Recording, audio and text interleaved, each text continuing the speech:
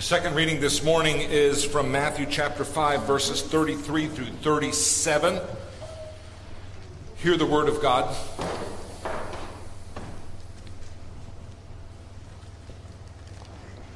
Again, you have heard that it was said to those of old, "You shall not swear falsely, but shall perform to the Lord what you have sworn." But I say to you, do not take an oath at all, either by heaven, for it is the throne of God, or by earth, for it is his footstool, or by Jerusalem, for it is the city of the great king. And do not take an oath by your head, for you cannot make one hair white or black. Let what you say be simply yes or no. Anything more than this comes from evil. This is the word of the Lord. Let us pray. Father God, as we turn to your word this morning, we pray that you would be present with us by the power of your Holy Spirit. I pray that you would give us ears to hear and hearts to receive the truth that you have for us. I pray this in Jesus' name. Amen. Amen. Cross my heart, hope to die. Did you grow up with that oath? I don't know how long kids have been saying that kind of thing on schoolyards, playgrounds. I certainly grew up with it. When I was in grade school, it was a very serious oath. I don't know who said it first, but I did spot the phrase in the January 8, 1920 issue of the Chetopa Advance newspaper in Chetopa, Kansas. Those of you who get that paper may have seen that. But I'm sure it's much older than that. Now, tell me, if you utter that grave oath, but behind your back,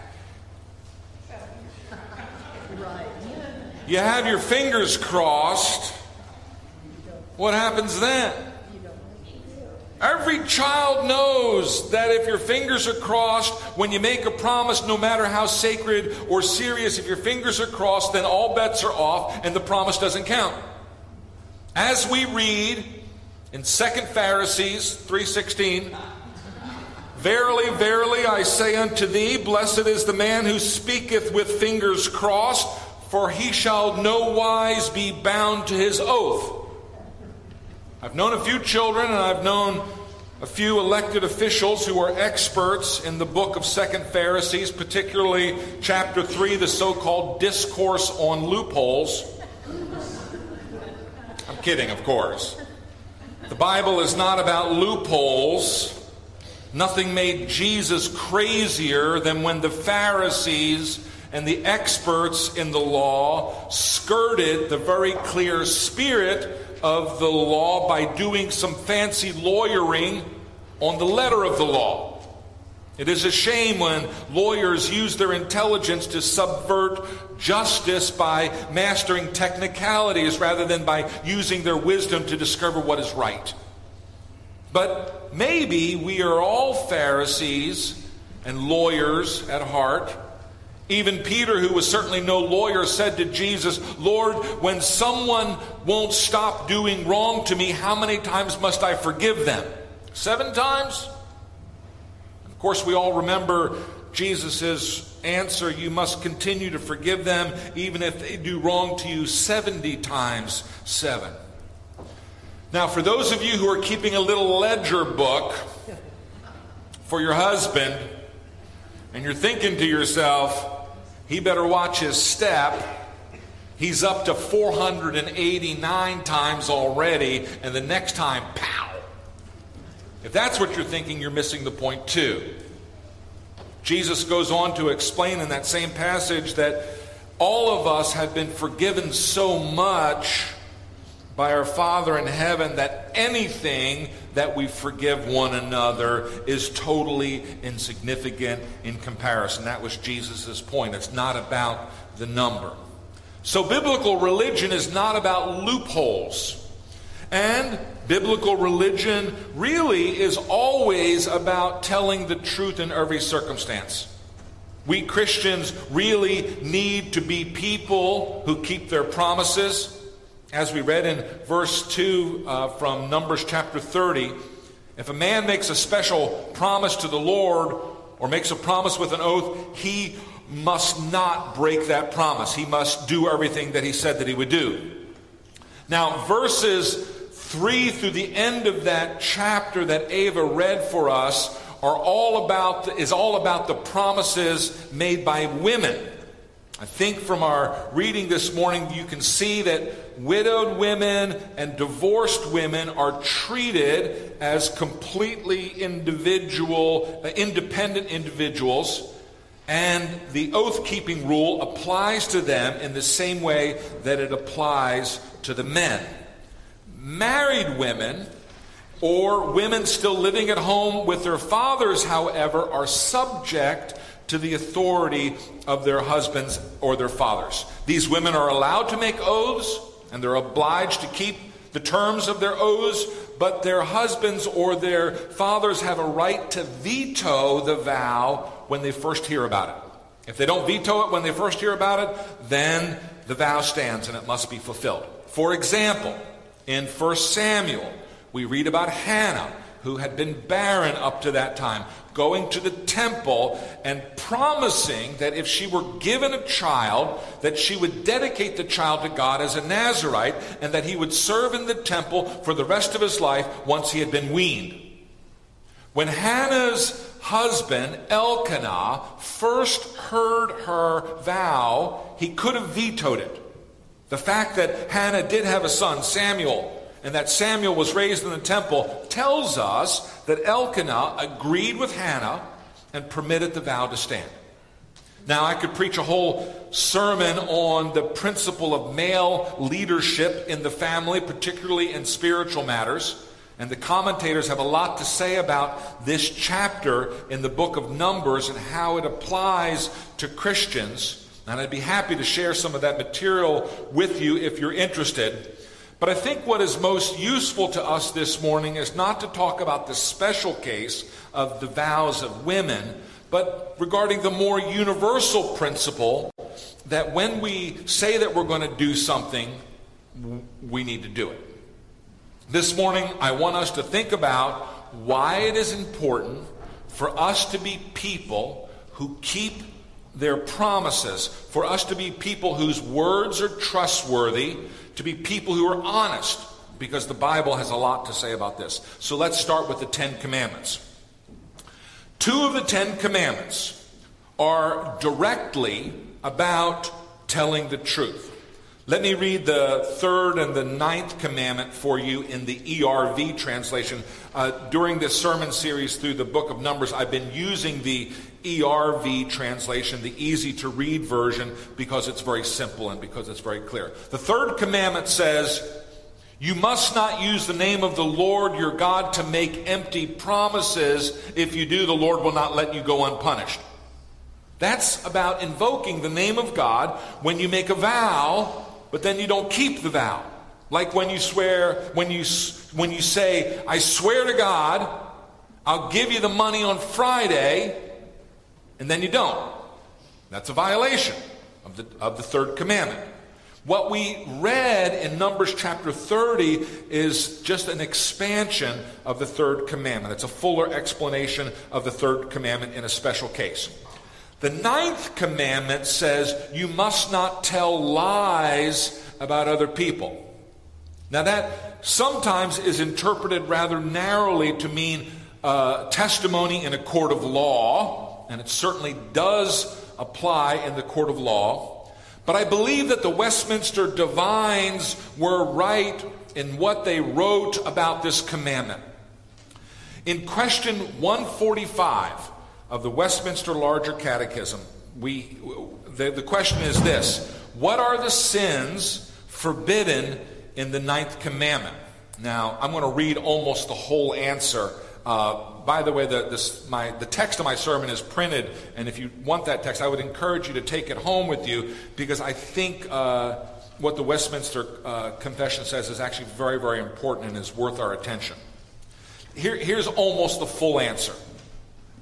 The sins forbidden in the 9th commandment are all prejudicing of truth and the good name of our neighbors, as well as our own, especially in public judicature, giving false evidence, suborning false witnesses, wittingly appearing and pleading for an evil cause, outfacing or overbearing the truth, passing unjust sentence, calling evil good and good evil, forgery, concealing the truth, undue silence in a just cause, holding our peace when iniquity calls for either reproof from ourselves or complaint to another, speaking the truth unseasonably. There are times when we need to not say something. Or speaking the truth maliciously to a wrong end, or perverting it to a wrong meaning, or in the doubtful or equivocal expressions to prejudice the truth or justice.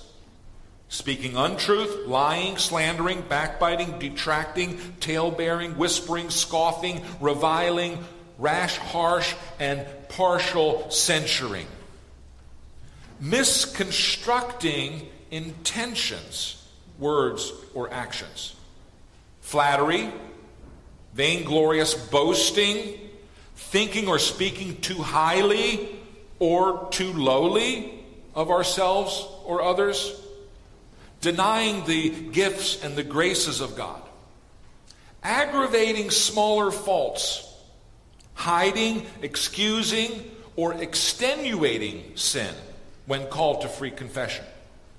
Unnecessary uncovering of infirmities. Raising false rumors, receiving and countenancing evil reports, and stopping our ears against just defense. Evil suspicion. Envying or grieving at the deserved credit of any. Endeavoring or desiring to impair the deserved credit, or rejoicing in their disgrace or infamy. Scornful contempt. Fond admiration. Breach of lawful promises.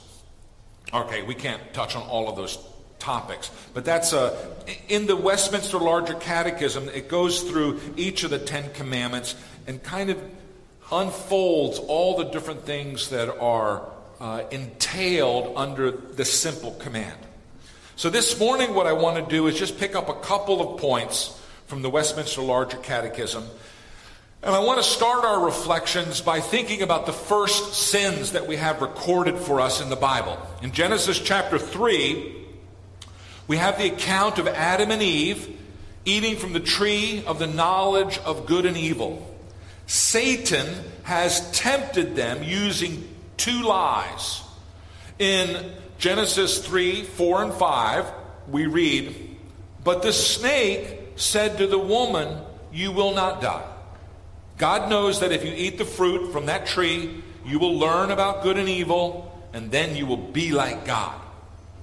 So first, Satan offers a barefaced lie. You will not die. But then he offers a more subtle lie. You know, God is just jealous, and he doesn't want you to be wise like him. That's why he won't let you have that fruit. To use the language of the Larger Catechism, Satan misconstructs the intentions and the words and the actions of God. God gave the command to not eat from the tree because that's what would have been best for Adam and Eve. And Satan twists it around to make God look like a jealous or a stingy bully. You yourself might do something perfectly innocent. You might say something that was intended to help, and someone else can take and twist that around so that you look like some kind of monster. That's one way of lying. And if you've ever been a victim of that kind of lie, it's because that person hates you for some other reason and wants to injure you. Satan, of course, hates God, and he hates whatever God has made, and so he twists the word of God around so that it insults God's dignity and so that it injures those who have been made by God. And then, falling for this lie, Adam and Eve, when God comes looking for them, they do their own lying. Now, they don't come right out and speak a falsehood, but they hide the truth and they shift the blame. They hear God in the garden and they run away because they don't want to be found out. They don't want him to know the truth. And when he asks them about what they've done, they point their finger at someone else. Quote, concealing the truth, and close quote, is a form of lying. Open quote, hiding, excusing, or extenuating sins when called to a free confession, close quote, is a form of lying. Both of these violate the 9th commandment. There are times when we're called to tell the truth about ourselves, and if that truth is uncomfortable, we're tempted to lie about it, either by covering or by pointing the finger at someone else, which is not good, which is not biblical, which is not Christian. James 5:16 says, confess your sins to each other and pray for each other so that you might be healed. That's a commandment. Confess your sins to each other. To hide our sins from one another, to put up a false front and let people think that we're something that we're not, is a kind of silent lying. It is a violation of the 9th commandment, and it is a kind of lying that I have seen do a lot of damage. Not to other people, but to the person who's telling the lie. Because the problem with living behind the mask, the problem with hiding whatever secret sins that we're ashamed of, the problem with living that way is that we are never then cured of those sins. It's like going to the doctor for your annual physical and not telling him about your shortness of breath and your dizzy spells. How can the doctor heal you or prevent you from dying? When we expose our sins to the light of day, and by the way, there's an appropriate time and a place to do this kind of thing in the life of the church. This is not the same as gossiping or sharing too much information. When we expose our sins to the light of day, that's when the grace of the gospel has an opportunity to go to work on us, and we have an opportunity to get better. For some of us who are hiding behind masks that we've been wearing for a very long time, we will only be exposed to the light of day when catastrophe finally strikes, when we hit rock bottom. If you lie about the shortness if you lie about your shortness of breath, the truth of your heart condition may finally come to light in the back of an ambulance, which is a bad place to have that truth come out. So let me switch to the New Testament, because the New Testament says a lot about these things too.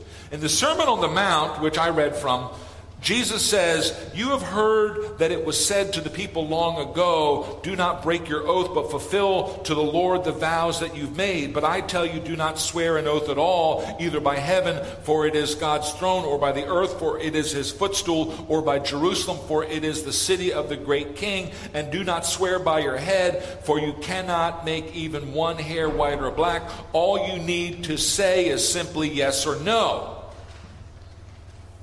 Jesus' point is that we should be the kind of people who are so trustworthy that we never have to swear an oath to make people believe us. We should be habitually honest. We don't need to puff ourselves up like we're something special, trying to impress those around us. What we need to do is to tell the clear and simple truth each time and every time. So why do we lie? Well, there are probably a lot of reasons, but I want to lift up 2 reasons. And these are actually the same reason. The first reason we lie is that we want others to think better of us than is really fair. We're fat and we're bald, but on our social media profile, we post a photo from our high school prom when we had beautiful hair and we're in great shape. We have a spotty work history, but we pad our resume with inflated accomplishments and false credentials. We were dishonorably discharged from the Army, but we show up at the 4th of July parade wearing medals we bought on eBay. My wife and I were at a dinner in Paris a few years ago, and we were seated at a table with a man who had a very elegant Van Dyke mustache, goatee thing. And he had an even more elegant and aristocratic French hyphenated name. And he told us that he was the direct descendant of Napoleon III, and that he had a foundation that was trying to get the body of the former emperor returned to Paris. Apparently, poor Napoleon is lying in a churchyard in England. I was very impressed. Until years later, I learned that this man is no more a descendant of Napoleon than I am. We lie because we want people to think that we are more than we really are. Why do we do that? Well, maybe down deep we don't like who we are. Maybe we're not satisfied with who we are. Maybe we wish that we were something more, and so we lie. And when we lie, we steal honor that doesn't belong to us. We want to have something that we have not earned. A second reason that we lie is that we want others to think worse of someone else than is really fair. So in the first case, we lie because we want people to think better of us than is fair. And sometimes we lie because we want people to think worse of someone else than is really fair. You may have noticed that the answer that's given in the Westminster Larger Catechism about the 9th commandment has a lot to say about what we would call gossip or slander. All prejudicing of the truth and the good name of our neighbors. Slander, backbiting, detracting, talebearing, whispering, scoffing, reviling, scornful contempt, envying or grieving at the deserved credit of someone, or endeavoring or desiring to injure that deserved credit. In the same way that we can lie to puff ourselves up, to make ourselves seem like more than we are, we can also lie and gossip to tear other people down. Maybe because we're envious of them. Maybe because we think that if others are honored, then we're not honored. But the problem is the same. In the first case, we steal honor that does not belong to us. And in the second case, we steal honor that rightly belongs to someone else. So what is the Christian answer to the problem of not telling the truth, the problem of not telling the truth about ourselves and about others? The Apostle Peter says, show proper respect to everyone.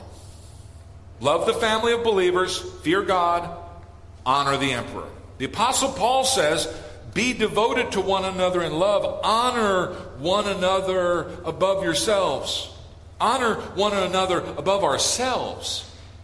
That's the antidote to the second kind of lying, the lying that tears others down. If we honor others above ourselves, we won't be lying about them to tear them down. But what about that first kind of lying, the lying where we try to puff ourselves up and make ourselves more than we really are?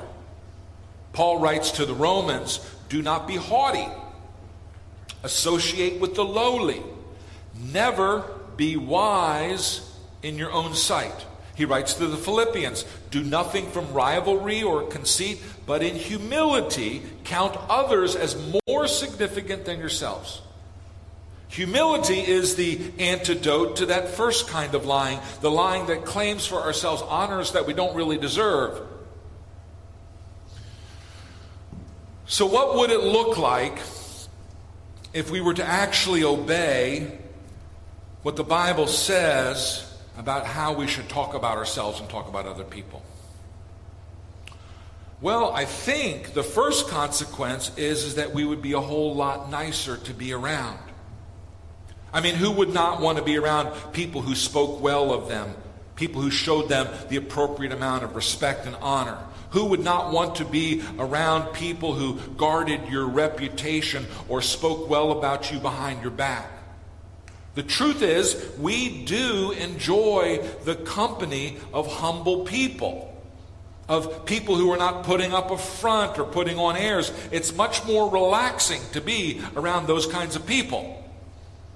A church full of humble people, a church full of people who consider others better than themselves, is a very attractive church. And on the other side of the equation, if we are content with who we are, if we are able to tell the truth about who we are and not feel the need to impress anyone else, that's also really good for us. Because it's exhausting to keep up the facade. Maybe you have some people in your life who really know who you are, who have seen you in your ugly moments, who know your failures and your shortcomings, and they love you anyway. Well, those are your real friends. Why not give other people a chance to be that kind of friend to you as well? If we are afraid of rejection, if we are afraid that someone won't love us unless we have some kind of exalted reputation, then we need to drink in more deeply from the gospel which assures us that we are infinitely valuable in the eyes of God. God knows us in our present condition. God knows us in our sin. God knows our history, and He loves us better than ourselves. You and I come to God with empty hands. We've got nothing to offer. We're like the prodigal son. We're filthy. We smell of pigs. And yet the Father runs to meet us. And He embraces us. And He puts a robe of righteousness on us. And He claims us as His own. And then the party begins.